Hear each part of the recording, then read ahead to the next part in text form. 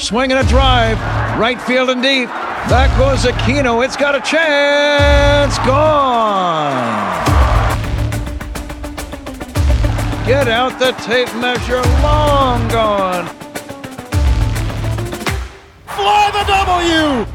Cubs fans, it's time to fly the W with Dustin Rhodes and Paul Crawley-Jean. You are listening to the Fly the W670 podcast, season 2, episode 75. RIP Cubs 2023. Don't forget to listen, download, review, and most importantly, subscribe to the podcast. Follow the socials. Fly the W670 on Twitter, Instagram, Fly the W on Facebook. Of course, you can email us at flythew670@gmail.com. Crowley, I'd ask you how you're doing, but I can only imagine how you're doing. The season has come to an end, and the Cubs are not playing meaningful baseball beyond October 1st.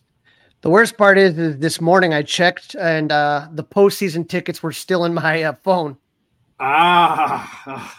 So just to kind of tease me, it's like, here are the tickets you're not going to use. So right, a little salt in the wounds, eh? You know, it's hard, Dustin. I mean, I don't have to tell you, you know, how much of ourselves we put into this team. You know, it's you know, you and I are doing podcasts. We're on social media. You're talking about it every day. I'm talking about it every day. You know, you put your heart and soul in this, and to be so close. I mean, 161 games before the Cubs were eliminated. Just mind blowing. Yeah, it is. They did more, and we're going to get to it. I just quickly though, I think they did more than we could have expected. If you would have said that they would be where they finished record wise, I think you'd feel pretty good. I wonder, like, did you write this down? Did we write this down? I'm sure we could find it. Any idea how close either one of us were to what our original predictions were for this season? I had the Cubs winning 84 games. Well, you were pretty close. You were pretty close then.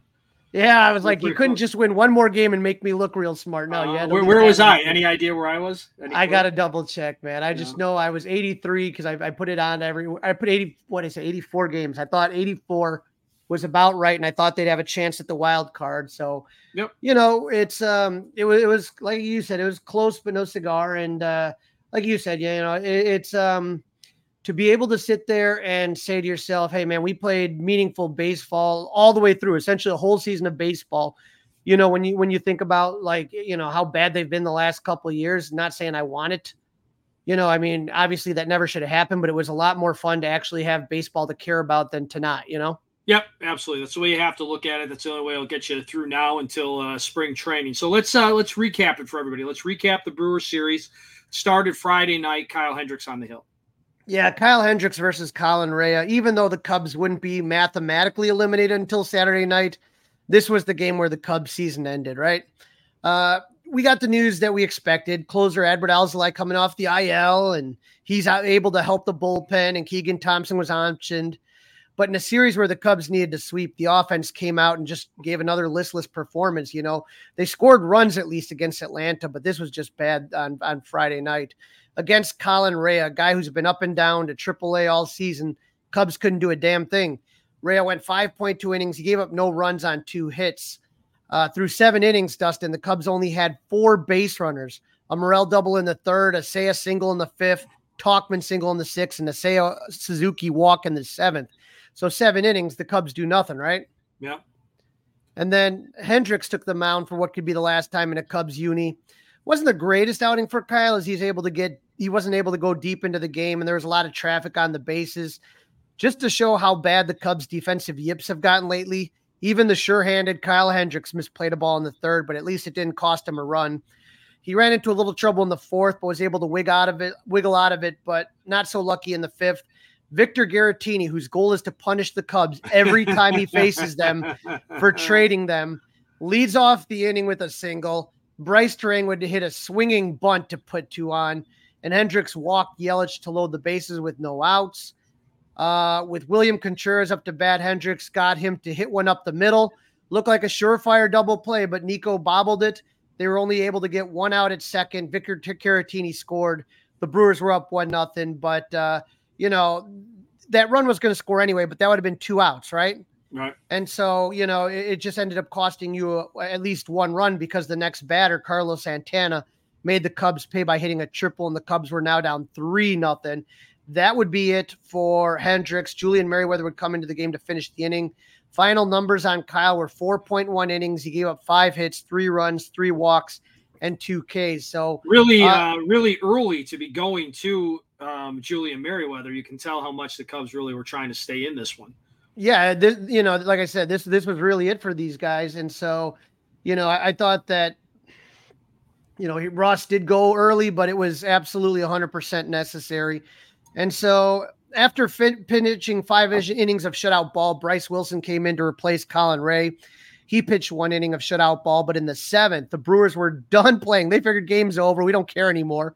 They're not going to put any of their top relievers in. The first guy out in the 8th, in the 7th, Clayton Andrews is out there. He has been in the minor leagues all season. He pitched in 2 games in July before being sent back to the minors. He pitched on September 5th and was immediately optioned. And then he came into this game with an ERA, Dustin, of 27. He worked, like the Brewers are like, we don't care anymore. Do whatever you got to do. He works a scoreless inning. He strikes out Happ. He gets Bellinger to fly out. He walks Seiya and gets Dansby to ground out. He comes back out in the 8th, and Jaime Candelario greets him with a home run to make it 3-1. The next batter, Christopher Morel, triples, and Yan Gomes grounds out to score Morel and make it 3-2. You're now back at the top of the order, Dustin. You got 1 out. You're down 1 run against a guy with an ERA of 27. But with only 1 out, Mike Tauchman would strike out. And then David Ross would pinch hit Miles Mastrobuoni, who came into the game when Nico fouled the pitch off his kneecap. Patrick Wisdom came in. Craig Counsell is going to counter with a 30-year-old minor leaguer making his MLB debut, Caleb Bougely. With Bougely on the mound, he is so unknown that they didn't even have a picture from him on his MLB page. It's just a silhouette. But with Caleb Bougely on the mound, Wisdom would strike out to end the inning. But wait, Craig Counsell would roll the dice with Bougely again with a 1-run lead. I couldn't believe that. I couldn't believe he was bringing him back out. Right. He had 1-run lead in the 9th, and he brings him back out. Ian Happ greets him with a leadoff home run. We got a tie game. No outs. But Bougely would then get Bellinger to ground out, struck out Seiya Suzuki and Dansby. And so we are going into extras, right? But before that, in the bottom of the 9th, Ross hands the ball to Mark Leiter, who can no longer throw his out pitch, the split finger. He gives up a single to Victor Caratini before getting Bryce Turang to ground into a double play. He would walk Christian Yelich. Ross had seen enough. The ball, Dustin, I'm watching, and it is just floating up there like a little frisbee, and I'm waiting for one of these guys to pound it. It looked like a position pitcher pitching. You know what I mean? It was just awful. And so Jose Cuas would come in and get William Contreras to ground out to go into extra innings. Counsell says, why not? Bougely 1 more time.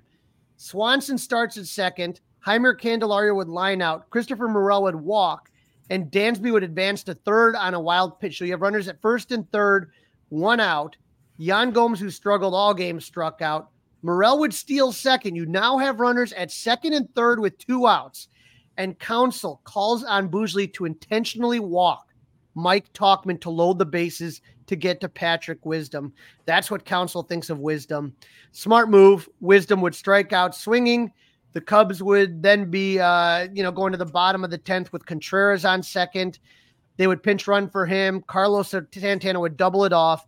The Cubs would lose 4-3 in the 10th. Caleb Bougely gets the win. Dustin, the Cubs offense scored 3 runs on 6 hits. They would go 0 for 6 with runners in scoring position and leave 6 men on base. Horner, Bellinger, Swanson, Gomes, half-year lineup, all hitless. Yeah, you're not going to win many games when that happens. It was almost like the Brewers were saying, "Go ahead and win this one. Go ahead. We're working on things here. We're working on some things. We're not giving you any of our relievers." So those are the situations when you get really frustrated, right? Because they were trying to let you win that game, and you still couldn't win that game. They put in 1 good pitcher. They had Colin Rea, like I said, who's a swing man.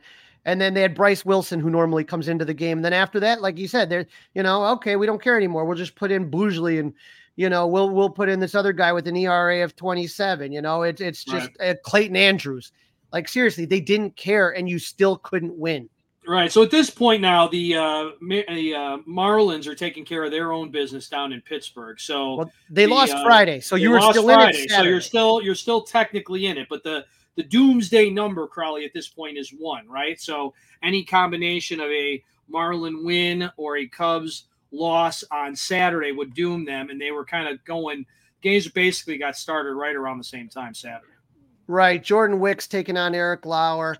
After having a 92% chance after sweeping the Giants on September 6th, the Cubs had a 2% chance and in desperate need of a miracle. Like you said, you needed the Marlins to lose their 2, the Cubs to win 2, and the Marlins to lose that extra inning game where they would that would have been today. Right. It would have been a half an inning today. The Cubs jumped on Eric Lauer early. Christopher Morel leadoff home run. Seiya Happ and Swanson would walk, and then Yan Gomes would hit a grand slam to put the Cubs up 5-0. Where was this a night ago? Not there, unfortunately. Heimer Candelario would strike out before Wisdom hit a solo home run. Again, where was that the night before? And they're up 6-0 after 1 inning. Unfortunately, Jordan Wicks had the worst start of his major league career. He would load the bases, although Patrick Wisdom made an error on a missed catch that would have retired Carlos Santana. So bases loaded, no outs. Willy Adames doubled, and the Brewers trailed 6-2. Tyrone Taylors would ground out to score Santana, and the Brewers had cut their lead in half to 6-3. After the Cubs did nothing in their half of the second, Andrew Monasterio singled and Blake Perkins homered to make it a 6-5 game. A few batters later, Carlos Santana homered, and the game was tied. Only took 2 innings, Dustin, for the Cubs to piss away a 6-0 lead. That was amazing. Absolutely, absolutely amazing. I thought, all right, here we go. Statement game. Okay, we're not done until everybody says we're done. And boy, Jordan Wicks was out already. Right, he wasn't able to make it out of the second. He went 1.2 innings, gave up 6 runs on 6 hits, 2 Ks, and 1 walk. The Cubs retook the lead in the 4th. Alexander Canario was found on the side of a milk carton. He singled and Christopher Morel doubled, but a bad send by Willie Harris as the Brewers executed the cutoff and relay to perfection, and Canario was easily out at the plate. Seiya would single to put runners at the corners, and Ian Happ would hit an RBI single to make it 7-6. Cody Bellinger would double to score Happ and make it 8-6 and put runners at second and third with 1 out. But Dansby hit 1 to third, and Ian Happ was gunned down at home plate, and Yan Gomes lined out to end the threat. And we saw this all throughout the Atlanta series and pretty much this whole month, where you just had a bunch of runners on base and you couldn't get the big hit. Right. The Cubs would add another run in the 5th when Heimer Candelario doubled. Wisdom would strike out, but Canario would triple the score. Candelario and the Cubs led by a score of 9-6. Runner on third, 1 out. Morel strikes out and Suzuki flies out to end that threat. And then the Cubs would score one more time when Ian Happ would double to lead off the next inning. Cody Bellinger and Dansby would walk to load the bases with no outs. Yan Gomes would ground out to score Happ and make it 10-6. But with runners at second and third and 1 out, Candelario would strike out and Patrick Wisdom would fly out. Bases loaded, no outs. He scored only 1 run. That was 3 innings in a row, Dustin, where the Cubs had a runner at third and 1 out and could not score the runner. Unreal. Yeah, I mean, and again, the Cubs scored a ton of runs this year. Ton of runs. But sometimes they scored runs when they didn't need to instead of scoring runs when they did need to. It's not about scoring. It's about when you score. Right. And the bullpen did well after Wicks struggled. He should, the bullpen shut down the Brewers for 6 1/3 innings. Wesniewski went 1.2. Assad looked really good in his 1.2 innings. And Tyone went 4 innings to keep the Brewers off the board. The Cubs would win this one 10-6. The offense scored 10 runs on 13 hits, but went 5 for 5 with 15 with runners in scoring position. They left. But how about that though? Tyone coming out of the bullpen, first time in his career. Right. Unbelievable. So again, it's just showing how much that particular game meant to the Cubs. Exactly. Unfortunately, it didn't matter because in the top of the 8th, with the Cubs batting, the Marlins beat the Pirates 73, officially eliminating the Cubs from playoff contention. And then that just takes us to Game 3, which was just a throwaway game. Drew Smyly versus Adrian Howard. What was that? A throwaway game? Wow, that's kind of like it was almost spring training-ish, right? Yeah. Yeah, the Cubs made a flurry of moves, and we knew this was going to happen if this was the case. Steele was done. He wasn't starting. Drew Smyly would get the ball. Hayden Wesniewski and Jordan Wicks were optioned, and Shane Green and Tyler Duffy were called up. Fulmer and Magical were put on the 60-day IL to make room for Green and Duffy on the 40-man. Nico went on the 10-day IL. Jared Young came up. So Ross's lineup was filled with rookies and guys that probably won't be on the team next year. PCA led off, Morel at short, Candelario DH, Canario in right, Talkman in left, Wisdom at third, Young at first, Amaya catching, and Mastroboni at second. And you know what, Dustin? It started out somewhat promising, but somewhat short-lived. Not for Drew Smiley. He gets the start, and it went as well as most of his starts did after the month of May. He gave up a walk and a single to the first two batters. Got Carlos Santana to pop out, but Mark Hanna singled to put the Brewers up 1-0. He walked Willy Adames to load the bases, and then walked in a run to make it 2-0. Ross had seen enough. Smiley recorded 1 out, gave up 3 runs on 2 hits and 3 walks with no strikeouts. Luke Little came into the game and gave up a sac fly. Talk about the side of a milk carton, Crowley. But he was able to get out of the inning with the Cubs down, 3-0 only. Daniel Palencia pitched 2 innings, a shutout ball. Tyler Duffy pitched 2 innings, gave up a solo home run. And Shane Green pitched 2 innings of shutout ball. The Cubs were able to load the bases in the beginning of the game, the first inning with 2 outs against Adrian Hauser, but Hauser struck out Wisdom to end the threat, and that was the only threat the Cubs offense had all game. Wisdom had a 2-out single in the 4th, PCA with a 2-out walk and a stolen base in the 5th. Mike Talkman had a 2-out double in the 6th, and Morel with a 2-out single in the 8th. After the first inning, Dustin, the Cubs would never have 2 runners on base in the same inning the rest of the game and were shut out. Their season ended with a guy named Jansen Junk striking out the side. The Cubs offense scored 0 runs on 5 hits, went 0 for 4 with runners in scoring position, and left 7 men on base. In the end, Dustin, the team just collapsed. They were 10 games under 500, but fought back to 12 games over 500. An amazing swing. But all that fight left them out of gas when it came to the final month of the season. The bullpen was trash. The offense looked tired. And the defense was uncharacteristically bad.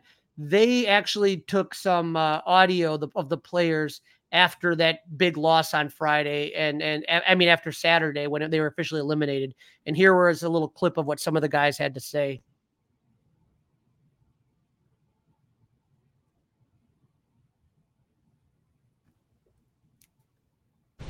We didn't play our best ball towards the end.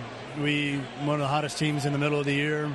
We gave it our all. We gave it a chance to be in that situation. We climbed from a big hole in the beginning of the year. So we got to take the silver lining and understand that there's a lot of positives that go into this year, but it's for sure going to be a little bit of a sour note right now, knowing that our hopes are done. We all wanted and expected to be in the postseason. That's what we strive for in spring training. We thought we had the group. We had a great team. We were playing unbelievable baseball in July to even put us in this situation. We fought till the very end. Obviously, the last few weeks was more on the frustrating side than any of us wanted to be. They know I enjoyed it. I think that they enjoyed it as well. Just thankful for the opportunity. Was glad I had the opportunity to go in January once I signed and kind of get rolling with these guys and the hitting coaches and getting familiar with everyone. So it was successful. I was just thinking this would be a really fun team to compete with in the playoffs and pop champagne with. This is a great group. Probably the most challenging year of my career, and just showing up every day was so much fun here. When you're out of it in September, there's less pressure. Maybe you can rest guys. So I think it's probably a lesson throughout the entire roster. Condition as well as you can and stay locked in for every single game. All the everyday guys, I guarantee, feel like there was several moments that we individually could have swung things one way or another with a big hit or a big play in any of those series that we lost, and that part really does stick with you and stings. I feel really strong about our relationships as people and just how consistent the group was. I think it makes playing every day so much easier when you have guys beside you that don't complain, show up, bring their best every day regardless, and it kind of just becomes the standard, and I think that's going to be true here for a really long time. So in that group there, you had Yan Gomes, you had Cody Bellinger, you had Jameson Taillon and Nico Horner, and you could hear, man, they did not want this group to be sold. They did not want it to be broken up, and they fought like hell to stay together and to keep this team together with the hopes they believed to make the playoffs. We all did.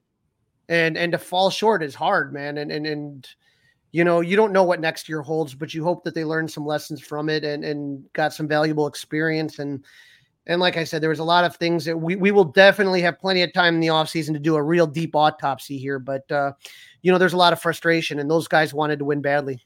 Yes, they did. They definitely wanted to win badly. I think this was a good thing, right? I think what this should work out. This should propel them to next year. There was some really valuable wins, and there was some really valuable losses. So I have good feelings about how things went overall. I don't have good feelings about how it ended, but if you sit back and you look at it in totality, I think this was a very helpful season. Now, if as we go through things and as we pick them apart slowly but surely, and it doesn't pan out, then it'll be really disappointing that they didn't get here. But I think this is a building block, Crowley.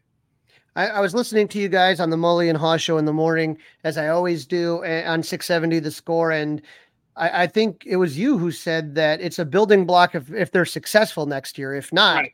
It makes it more of a tragedy. Mm-hmm. Yep, absolutely. But if it ends up working out and they not only make it, but they're in the position where they're setting up their rotation, where they're giving guys off, the last couple of series, things like that. They're getting things lined up. Guys like PCA have figured out how to run the bases. The bullpen is not completely burned out because, again, part of the reason they were able to get to this point is because the bullpen was so good, but they used the heck out of them. I mean, they didn't have somebody to replace Michael Fulmer. They didn't have somebody to replace Alzolay when those two guys went down relatively the same amount of time. So there's a lot of things to work on. But again, I get that you're upset right this second, but sit back, relax, and let's enjoy the offseason and let's see what happens. Okay. Let's see what happens before we blow our tops, because I know, Crowley, you and I will be front and center ready to blow our tops, but we do owe this group an opportunity to improve and grow. Absolutely. This is the Fly the W670 podcast. It's season 2. It's episode 75. Rest in peace, Cubs 2023. Don't forget to listen, download, review, and subscribe to the Fly the W podcast. In this segment, we hear the second half of Crawley's interview with Smokies announcer Mick Gillespie talking about the Southern League Championship Series. As the Smokies clinched that one 5-1, the Pensacola Blue Wahoos beat the Montgomery Biscuits to advance to the finals. So you get a rematch of last year's championship. How badly do you think the team wanted to face the Blue Wahoos? I know there's some guys that weren't there the year before, but obviously, there were some players, and then you guys that work for the Smokies. I mean, you had to have been kind of itching to get to this matchup. Well, I guess if we would have lost, I would have rather played the Biscuits. But the truth is both of those teams have given us trouble. We for whatever reason, we have historically struggled against Montgomery, which is the Tampa Bay AA club. And then I mentioned before, I highlighted, we lost a lot of championships, 3 of them, to Jacksonville and now Pensacola, the Marlins AA affiliate. And you want to beat the best. It means a lot more when they're the defending champs. They won last year and they had a lot of their team back. We had an entirely different roster, except for a few people here and there. But I mean, for the most part, like all the position players were different. All the starting pitching for the most part was different in the bullpen. There was some guys in the bullpen like Blake Whitney. And, you mentioned Andy Weber, who was injured last year for part of the season. But it was great. It just was, beating them meant a lot, just because if you're going to pick the opponent, you kind of want to beat the people that beat you. You want them to experience that same disappointment. So we both got one. They got last year and we got this year. Next year will be the rubber match. And I hope we win that one too, right? Absolutely. And Brandon Birdsell, he was the 5th round draft pick from last year. He gets the ball for game 1 in Tennessee. Free beer night again, because why mess with something, right? You don't want to jinx anything. So you keep that going.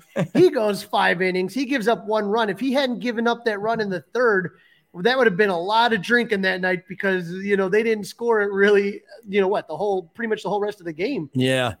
Yeah, it was a great game. I'll tell you what I loved is that the Smokies just smashed them.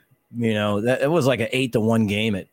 By the time the latter innings. I call them the business end innings. You know, the 8th and the 9th came around, but he was great. You know, and what happened is in these playoffs, and you see it in the big leagues too, is that you pitch your ace first, and then your second guy second, and sometimes you may pitch the you know, it depending on the rest and, you know, and all that stuff. Maybe it's reversed or whatever. But we both swept. They swept and we swept. So we both started the game, the guy that was scheduled for game 3. Right. And so that was Birdsell for us and Fitterer for them. And Birdsell just has always thrown strikes, you know, and his trouble comes from giving up home runs and hits, you know, because he throws so many strikes. But he did a really good job of first time around. He gets a lot of outs because they're, you know, you're kind of just feeling him out. You're going to take some strikes. Well, then when they started to adjust, he started to adjust, and he started to change what he was throwing, you know, instead of just a get ahead fastball, and he started to mix it up. So he had a great game. And then the Smokies bats just pounded them and started with BJ Murray. Murray was a factor in every game that the Smokies played, whether it be, you know, yesterday's game or the game before that, in the field, at the plate, taking pitches. He elevated his game. He showed me something, you know, like I don't know, you watch people play every day and you're trying to figure out like what makes someone a good player and you know what their potential is. I think that what Murray has working for him is he's got this great eye. And I think as the umpiring gets better, and then eventually when we end up with automated strike zones, guys like him are going to do well because they're not forced to swing at pitches that aren't strikes. And then when he took a chance, he hit the ball hard. Right. And like you said, the offense just comes out. They scored 2 in the first, 1 in the second, and then 5 in the third. You got an 8-1 ball game after 3. And you know, not saying it's over, but that's a real difficult, you know, task to come back from. And what blew me away on this one, Mick, is nearly every hitter in that game had an RBI. You're talking BJ Murray, Hayden McCreary, Pablo Aliendo, Ezekiel Pagan, Kevin Alcantara, Andy Weber. They all drove in runs. And Hayden McCreary is a guy that I saw him in, was he in Myrtle Beach? No, he wasn't in Myrtle Beach. He was in South Bend. But tell me a little bit about Hayden from what you got to see from him. Well, when he showed up in the beginning of the season, he didn't break camp with us. We had Bryce Ball, and Bryce was struggling. And there were like all these different guys playing first base at the beginning of the year. It was weird. It was like a merry-go-round over there, you know, where the year before it was Bryce Ball every day. And then this time it was like, well, Bryce Ball. And then, you know, it could be Nelson Maldonado. It could be Miguel Amaya. I mean, it was just all these different guys playing first. And you got the feeling that they didn't really, they weren't in love with Ball, who they ended up releasing. And then McGarry shows up and he's a catcher, but they're going to play him at first base. And he was the worst defensive first baseman I've ever seen. And at first I didn't know he was a catcher. I'm watching him play first base and I'm like, wow, this is terrible. You know, like, what are we doing here? But then he gets to the plate and he's just, okay. You're like, all right. Yeah. I mean, the guy, when he makes contact, he just kills it. You know, he's got this long reach and, you know, definitely an elevated swing, and he can do a lot of damage. But the guy was in college last year, like a small college too. It wasn't like he's playing at, you know, a major Division I, you know, like Michigan or, you know, Indiana or something like that. I mean, he's playing in this little school in Colorado, but you saw it, like he was like the Ted Williams of that league, right? And so as the season progressed, he got a lot better at first. Still got a lot of work to do, and I hope he puts the work in because the bat's going to play.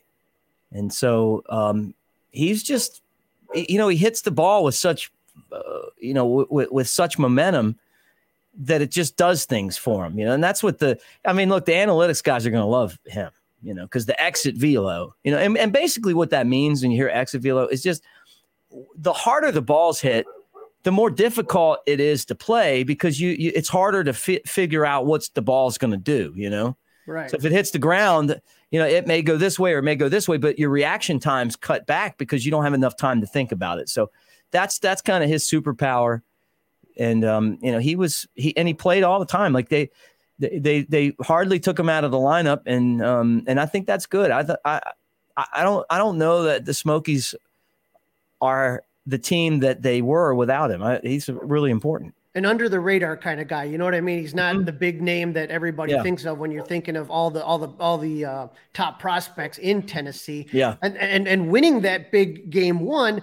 Now you got game 2. You have a chance to win the championship in Pensacola, and there's no doubt who's getting the ball on this, that it's going to be Cade Horton. And man, he just did not disappoint yesterday, Mick. We win game 1, and you get a day off to travel, and you need the day off. And we had heard that because it's an all-turf field, last time we were there, Walker Powell slipped on the turf and hurt his leg or his ankle or something. So I was told, hey, there's a chance if it rains that Cade Horton's not going to pitch. Oh. And I just kept thinking well, if I'm the Cubs, I get that, right? I get that. But as a Smokies broadcaster that's been through all this stuff, I'm like, okay, what are we going to do here? So it was just our year, yesterday ironically, I live 45 minutes from Pensacola. And so for me, this is really a home game. I work in Tennessee, but I live here. And I get a text from my wife, and she's like, this is I don't know, game starts at 6 Central. This is 5:30. It's pouring. It's pouring right now. So I look on the phone, and I'm like, if it rains, they're going to pull this guy. And all the Cubs people are there too, Yeah. So it wasn't like, they're going to sneak him out there. And so I'm like, if it rains and he can't pitch, what are we going to do? And, but that didn't happen, so so thankful that didn't happen. And this is working out the way it's supposed to. Yeah, because Smokey struck first, but then the Blue Wahoos come right back and answer.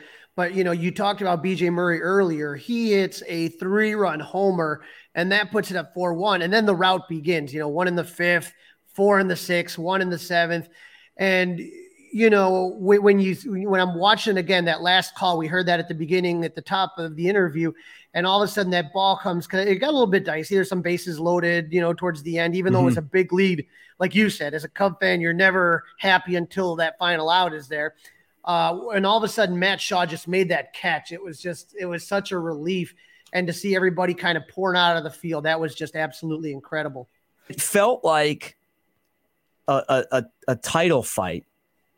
And the Smokies, this year's edition of the Smokies, were a young, up-and-coming, talented team. A lot of talent, a lot of big prospects, and no one that was there last year. And their team was experienced. They didn't have a lot of prospects, but they had a lot of guys that can play. They had guys, like their shortstop hardly ever made mistakes, and he made an error in the game. The Smokies got ahead of them, and they started to feel that pressure, and they couldn't play with it. And that was the same exact thing that happened to the Smokies last year. The Smokies fell behind in game 3, and they just started making a bevy of mistakes.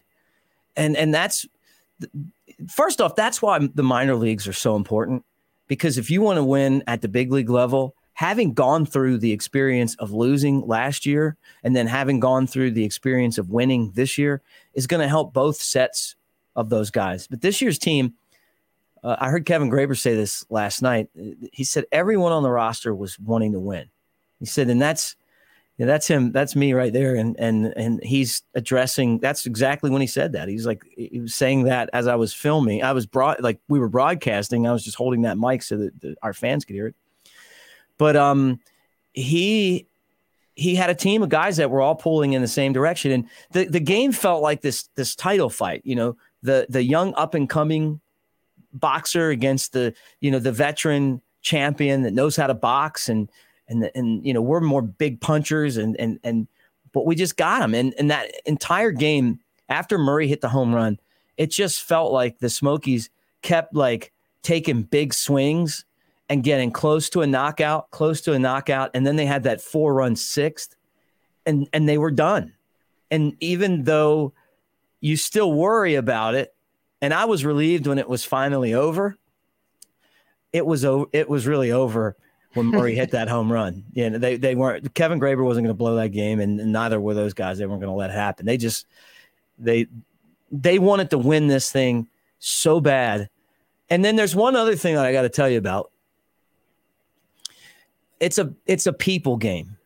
And I have said this, and I hope that your listeners will check out the Cubs baseball channel and my scout podcast with former Cubs scouting director Tim Wilkin, because the reason I started my channel and really that particular show is kind of like where we started. We do other stuff now. I love talking Cubs baseball just like you do. I can't wait to have you on my channel, son.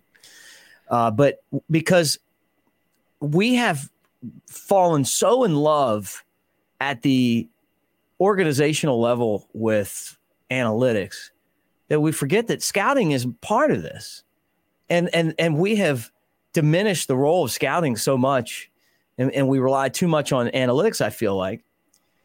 And a great example of that has nothing to do with anything that analytics or anything else really could factor in. But we had a guy that has worked at our stadium for years, and he's definitely got a disability. I don't know what it is, but he's a great guy, and he shows up for work every day, and he looks like the guy named Cheddar Bob off of the Eminem movie, and that's his nickname.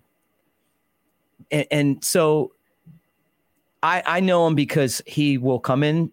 If I see him, it's like, hey, Mick, I love the broadcast. I listen every time I'm on my smoke break, and and that's about all he says. But he's just there. You just get this positive energy. So he's a little guy. He's a little Cheddar Bob guy, and they didn't have enough bat boys. And so our clubhouse manager, a guy named Detrell, was like, hey, let's just get Cheddar Bob to be the emergency bat boy. Right. And that was 10 games ago. And we won every single game. He went on the road with us to Chattanooga. He went on the road with us to Pensacola. The guys made him get up and give a speech, which was very short. Both spots, they loved him. And I think you remember Cheddar Bob. But my point is that that's part of like the team, the fun. Joe Madden was the greatest at creating that. And we forget that sometimes too, that it's a human game. Creating chemistry with each other and that kind of stuff. And Mick, when they finally won that, I thought of you, and this is picture right here is you holding the trophy. You've been the lead broadcaster since 2007 for the Tennessee Smokies. You've won Broadcaster of the Year before. But, after a while, we all, when we're younger, think we're going to see championships galore and all that stuff. But, as you and I kind of get a little bit older, you start, especially I remember with the Cubs, I'm starting like, am I going to see a World Series in my lifetime? And so for you, I'm sure it was a dream to be able to call a Smokies championship and to hold that trophy. And as at any point, like, did you have a chance to kind of just reflect over your career and that moment and think about how much that meant to you and I'm sure your family and everybody else? Well, I got out there. They're like, hey, let's get a picture of the front office. Cause I had to get back up to finish the post-game show. And they handed it to me. And my goal every year was just to win the broadcast, to have a broadcast where people are like, man, I got to listen. I can't get out of the car. I love the story you told about this or what that meant. And you want to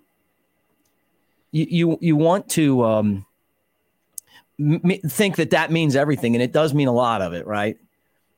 You tune us in. If our broadcast is calling, the same players that are in Atlanta or Cincinnati or Chicago or, wherever, we're just as good as anybody.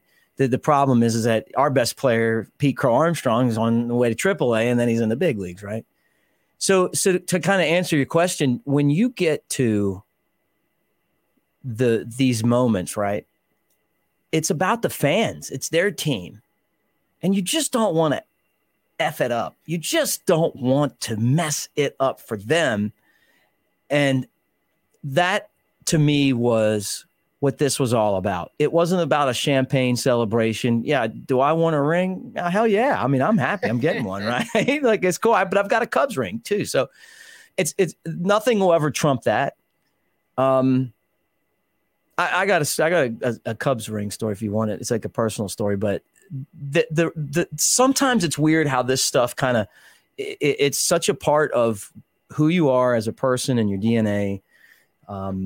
What it means to you to be around it, to be around great players and people. And, I got to tip my cap to Jared Banner to give us the guys to win this thing this year. Hung out with them after the game. I'm just so happy, right?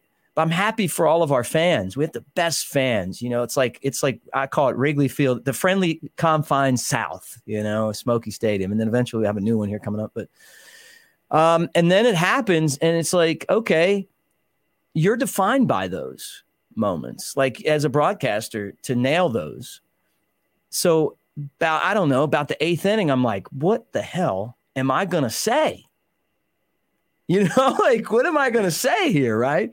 Because there's a lot more to it than just, hey, the team won. You get these opportunities, and you just want to make sure that they turn out the way that when the players listen to it, the fans listen to it, they're like, hey, this really sounds like that. And I was trying to just the nickname for the team, by the way, was the Chokies. I mean, we were the Chokies. Just like when I saw Tom Ricketts after the Cubs won the World Series, I'm not going to tell you exactly what he said, but it had something to do with not being the lovable losers anymore. And I think Tom's great. I love him, and I loved it when I saw him and he said that, because I get it. Been a Cubs fan, the Chokies, that's the worst nickname that was true up until yesterday ever. So, the people that have been around for a long time, the fans and stuff, they're texting me. Our public address announcer was there in 78. There's a handful of people that were there at Bill Meyer the last time they won. And that's it. I mean, it's been a long, long time. So that's what I was trying to do, to get all of that into the call. Mick, my only hope, and I know that my timing's never good with this stuff, but the Cubs always do the ring presentation in Mesa. So just make sure you get a good base stand going, and I hope to see you there, and I hope to see you get that ring, and I'm sure it's going to be a beauty. Yeah, well, our owner is a guy named Randy Boyd. He's the best, and Randy is the biggest Smokies fan, like literally the biggest Smokies fan. Like, he loves the Smokies. He wanted to buy the team. The Haslams, who own the Browns, sold the team when they bought the Browns, and Randy got him, and it was like a kid in the candy store. First thing he says to me is, I want to go have beers, and I want you to tell me all about the team, and let's just do this, We are expecting a pretty cool ring. I'll just put it like that, just because I think he's going to want a pretty cool ring, and I think we all want one too. So I'm looking for it. So, I mean, it doesn't have to be as giant as some of those Cubs rings, but I'm guessing that this one's going to be pretty cool. Well, Mick, I can't wait to see it. Thank you so much for your time, and congratulations to you, the organization, everyone from the owner on down to Cheddar Bob. There are, again, behind the scenes, there's a lot of people working to make this happen. And for everybody, I hope, 48 years, the wait is over. You are no longer the Chokies. You are the champions, and congratulations, Mick. Yeah. Hey, and again, I know that this is on in Chicago, and I just can't thank, the Jed Hoyers and the Carter Hawkins and the, and Jared Banners enough just for giving us the players, to put those guys in to where we actually had like a legitimate rotation, and we had a great bullpen, and we had a lineup that just was kicking ass. Thank you guys. We appreciate it. Go Cubs. Go Cubs. Take care. All right, Crowley, great job with our guy, Mick Gillespie. This is Season 2, Episode 75 of the Cubs Fly the W670 podcast. Rest in peace, Cubs 2023. Before we move any farther, let's take a look at those final standings. Yep, this is how it's going to end up with the Cubs, with Milwaukee in first place, clinching 92-70. The Cubs second place, 83-79. They were able to hold off the Reds, 82-80. Pittsburgh in fourth place at 76-88. And look at the lowly Cardinals, all alone in the basement, 71-91. How's that better organization working out for you, Wilson? 20 games under 500. Wow, 20 games. Well, when you talk about over and under 500, you know, the basic rule of thumb is be at least 10 games over at home and be about 500 on the road. And if you look at the Cubs this year, they were 45-36 at home, about 9 games over 500, which is okay. I would have liked 10, but on the road, they were 38-42, 4 games under 500. So if you would have just played 500 ball on the road, then that's the difference between the postseason and not making it. But when we look here too at the month by month, you know, when you talk about March and April, which, you know, one game in March, 14-13, a little bit over 500. May was a disaster at 10-18. And then in June, they're 14-11. And then we had some fun this summer, Dustin, 15-11 in July, 18-9 in August, but they finished 12-17 in September, October. So the run differential is something that you were kind of alluding to earlier, is that they had plus 96 run differential. I mean, that is a ridiculously high number that you have, because run differential is the amount of runs you score versus the amount of runs scored against you. And so obviously, if you score more runs than are scored against you, you should be doing better. So their expected win-loss record this year was actually 90-72. But like you said, there's a lot of games where they scored maybe 15, even 20 runs, and other games where they couldn't score at all or left a ton of guys on base, and that came back to haunt them. Yep, absolutely. Again, it's not how many runs you score. It definitely matters that you're scoring, but it's when you're scoring those runs. Yeah, absolutely. And Dustin, you know, we finished the first segment up talking about how it's going to look next year, 2024. And there are 4 big questions that the Cubs face this offseason. And, you know, I tried to put them in order of importance in my head. I'm sure most Cub fans would probably agree with this right here. But, you know, number 1, first and foremost, Dustin, has to be Cody Bellinger. Does he resign with the Cubs? Absolutely. Yeah, absolutely. And, you know, he had a great offensive year overall. But there was that one stat, that one glaring stat that somebody, maybe Jesse Rogers, put out there, but he and Dansby Swanson not exactly great in the clutch. You know, I think a lot of that would be something that was affected in September, especially for Bellinger. I'm just telling you, if there was a game on the line, Bellinger and Nico Horner were the 2 guys that I trusted most. Here's what Cody Bellinger had to say, talking about moving forward with the Cubs. For me, I really tried to enjoy these last few weeks. Obviously, there's no prediction of the future in anything, so I really just enjoyed my time with this group of guys, with this coaching staff. You know, playing for the Cubs organization in Wrigley Field was really special. And, you know, these last 2 weeks, I really just tried to embrace it, have fun with these group of guys, and obviously try and help this team win. So, Dustin, you know that Cub fans are already in a bad mental state right now. Yeah. You heard when you hear Dan's or when you hear Cody there, it sounds like, you know, he's using past tense and everybody's freaking out. Was 2 times was in the same sentence. Really trying to enjoy my final times with these guys, right? Yeah. Right. You can read into it. But remember, this guy's a baseball player. Okay, he's a baseball player. That's what he does for a living. He's a baseball player. So let's not get crazy, but I understand the was sets off the alarms. Right. Yeah. I mean, when we talk about Bellinger, you know, the Cubs signed him to a 1-year, $17.5 million contract, and it couldn't have gone any better. He slashed 307, 356, 525. He was at the top of nearly every offensive category for the Cubs. He was second in runs, second in hits, third in doubles, tied for first in home runs with Morel, first in RBIs, Dustin, average, OBP, slugging, and OPS.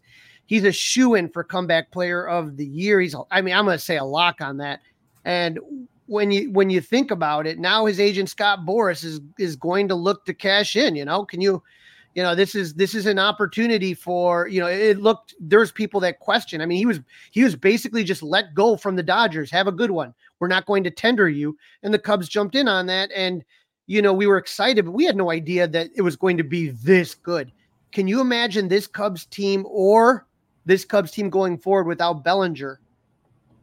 No, I can't imagine what it would look like without Bellinger.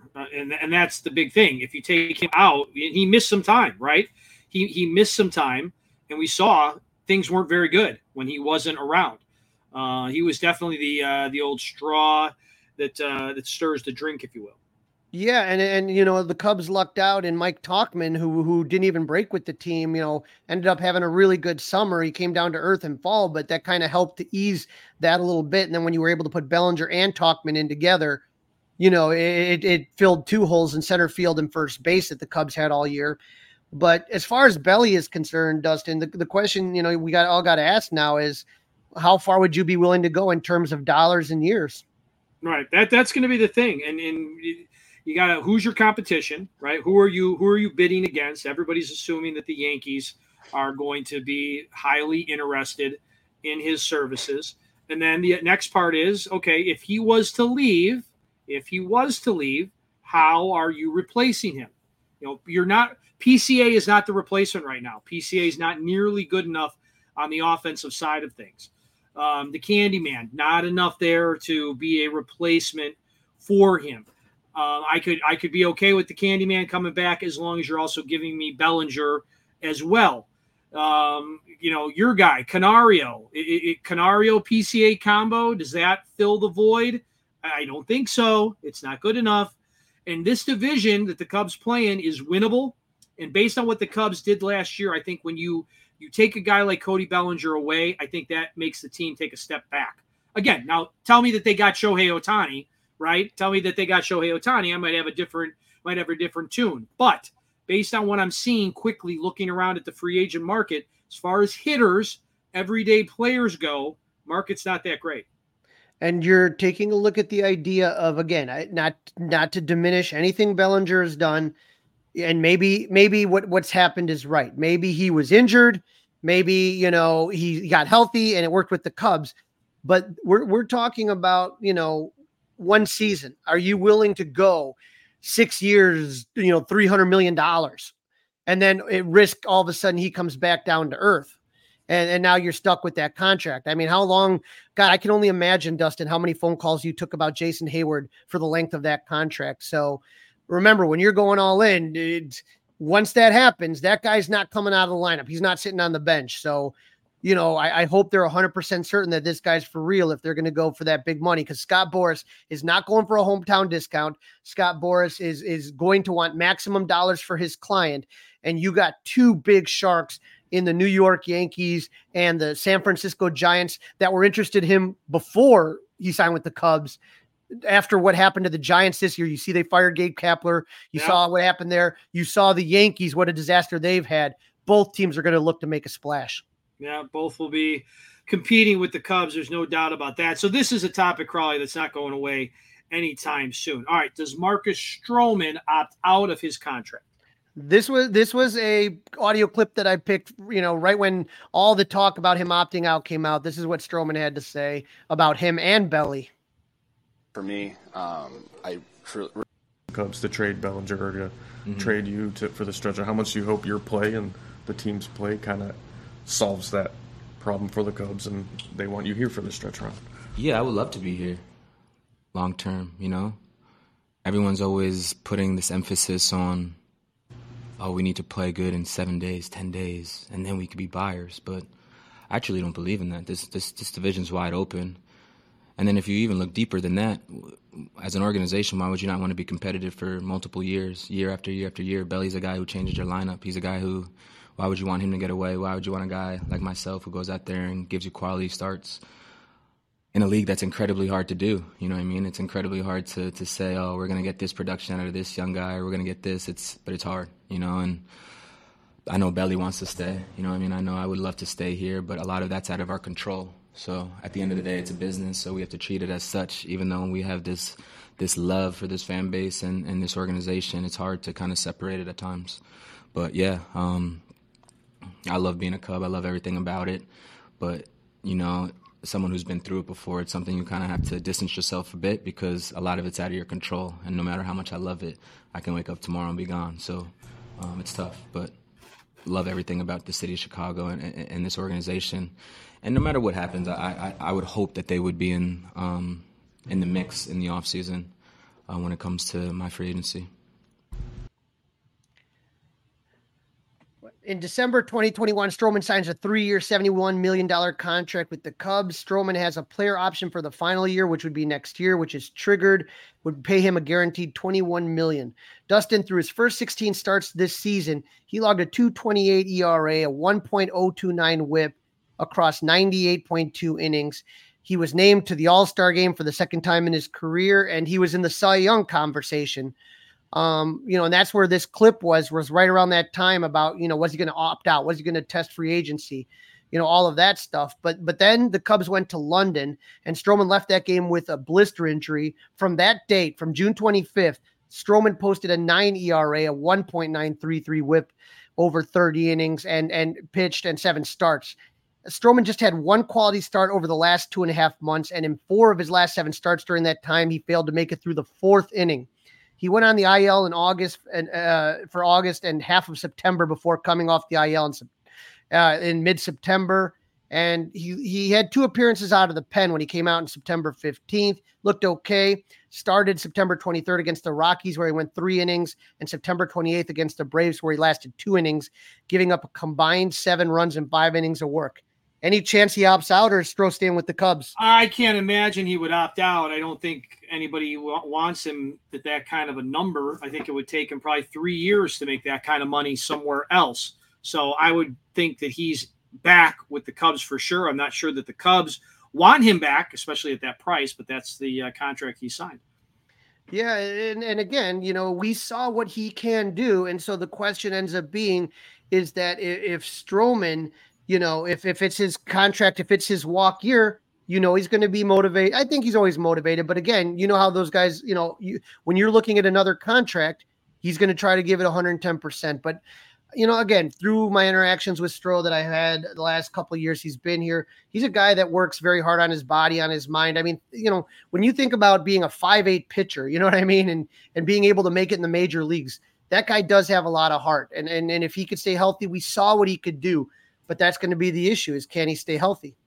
Speaking of staying healthy, do the Cubs exercise their team option for Kyle Hendricks? It's $16.5 million. Yeah, here's what Hendo had to say after his last start. When you're in the thick of a race, that's where all your focus is going into. So it's going to take some time to sit back and reflect on it all. It happens quick, when it ends that abruptly. So, yeah, sit down, reflect. I'm just happy that I was able to come back, be healthy again, and get back to being myself. And so I know I got a lot of years ahead of me. I just love playing baseball, so that's where my focus is. Just keep going as long as I can. I have full trust in whatever's supposed to happen will happen. Obviously, I love it so much in Chicago. Been my whole career playing in front of the best fans in the world, going out in Wrigley Field, all the time. So I wouldn't want to trade that for anything. And they're well aware of that. And like I said, if it works for both sides, that'd be great, obviously, to be back.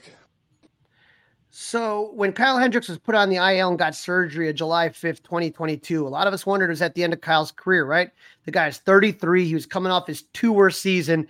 He had very little margin for error, right? He has a fastball that barely touches 90 miles an hour. And when he came back to make his first start on May 25th this season, it came at a very important time. Jameson Taillon was awful.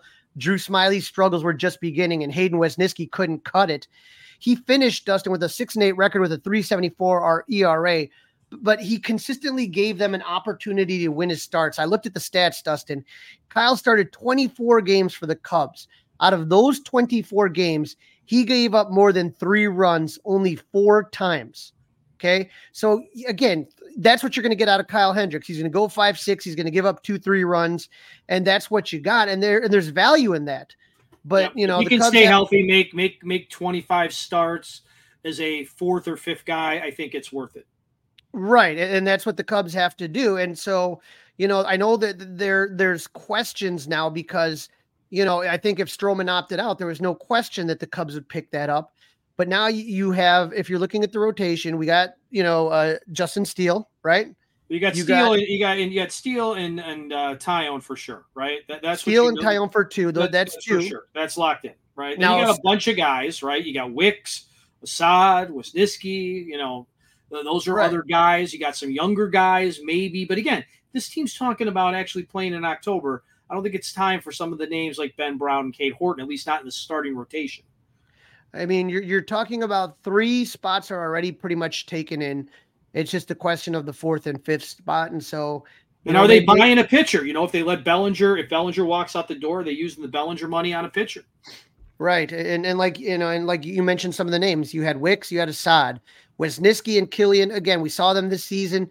And just because a guy struggles at first doesn't mean that they're going to struggle next year. You don't know. That's the difficulty in kind of trying to assess these type of things, because I remember Greg Maddux struggled when he first came up. I'm not comparing any of these guys to Greg Maddux. I'm just saying it happens. It's very rare. It's much more rare that a guy comes up from the big leagues and lights the world on fire. Usually it's a big adjustment. And that's where you talk about having stronger 1 through 3 guys to be able to absorb, you know, guys that have learning curves, you know what I mean? And I don't think you or I either, you know, before the World Baseball Classic, I don't think either of us thought Javier Assad was going to do as well as he did. And look what he did. You never know. You never know. All right. Question number 4. I understand why we're asking it, but I think it was answered yesterday on the Marquee Sports Network. Is David Ross the skipper in 24?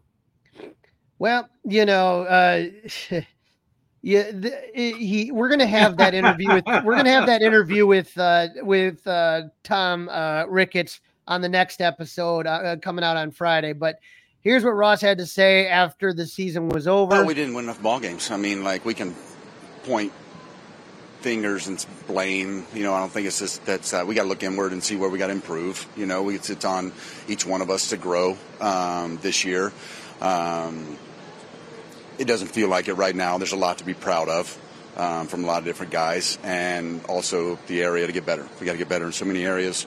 So it's a great thing about a baseball season. We're going to have to come back next year and be tested all over again and have to improve on a lot of areas. But right now, just disappointment.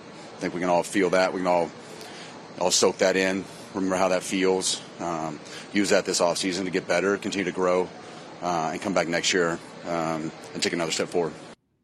Yes, take another step forward. That's what I like to hear. Take another step forward. So as we talked about, the Cubs finished with a record of 83-79, their first winning season since 2020. That being said, on September 6th, after sweeping the Giants, the Cubs had a 92% chance to make the postseason and blew it. This is going to go down, Dustin, as one of the all-time great collapses in Cubs history. They played 7 series after that Giants series and won only 1 against the Rockies. They went 7-15 in that stretch, with 3 of those 7 victories being against the lowly Rockies. So let's look at numbers. Ross and the Cubs agreed to a 3-year contract extension prior to the 2022 season. So his deal runs through the conclusion of 2024 with a club option for 2025. So the Cubs are in no hurry. Like I said, they don't have to let him go. He's under contract, and then they have an option to keep him in 2025. But Dustin, I'll never forget when I heard that Ricky Renteria was fired after the 2014 season, when we saw a lot of improvement from that team. And the reason Ricky Renteria got fired was because an opportunity out of a total fluke in his contract, Joe Maddon became a free agent when Andrew Friedman went over. I don't see a Joe Maddon out there. I mean, listen, Craig Counsell's going to the Mets. Okay, Craig Counsell will be the Mets manager next year. There's no doubt in my mind. Craig Counsell will be the manager of the New York Mets next year. So, and I don't like that guy anyway. That's another story. You know what I like, Dustin? I like popping champagne. And all I see with Craig Counsell is that guy seems to have goggles on his face every September. So Craig Tember, I've heard all about it. Let me know when Craig Tober starts, okay? A lot of Craig Tember, Crowley. I don't know a lot about a Craig Tober. We'll see. You know as much as I do that the postseason is a crapshoot, and again, imagine if Craig Counsell had actual payroll to work with instead of using duct tape and whatever else he can to keep things going. Well, we're gonna find out. We're gonna find out when he's the manager of the Mets next year, Crowley. All right. Well, Gabe Kapler and Buck Showalter are a couple names that are out there. I mean, I think we could go Buck Showalter. Then go ahead and get Girardi out of the marquee booth. Okay, same guy. In my opinion, same type of guy. And Gabe Kapler, I mean, what's he going to do? Run Clark Street? I mean, he doesn't do anything for me. Well, the Cubs aren't making the postseason, but you know who is? A lot of other teams. And so we were going to take a look here, Dustin, and make our predictions since we can't predict the Cubs next series. So here we are right here. You want to go NL or now, are we just predicting the wild card round, or are we just the wild card round? Nothing more. Wild card round. All right. I mean, I'm against, I don't want to be wrong. So I'm going to go with Craig Tember to move a little bit into Craig Tober. They will take care of the D-backs, even though I'm going to cheer for the D-backs. And I think the Phillies are going to squash the Fish. Yeah, boy, I think the Phillies easily have it. I think that's going to be one heck of a series, Milwaukee versus Arizona. To me, it's a coin flip. I hate to be a hypocrite, but yeah, I'll go with Milwaukee kind of moving on. You better go with Milwaukee. But you know, what about it on the AL side where we got the Twins versus the Blue Jays? Who you got there?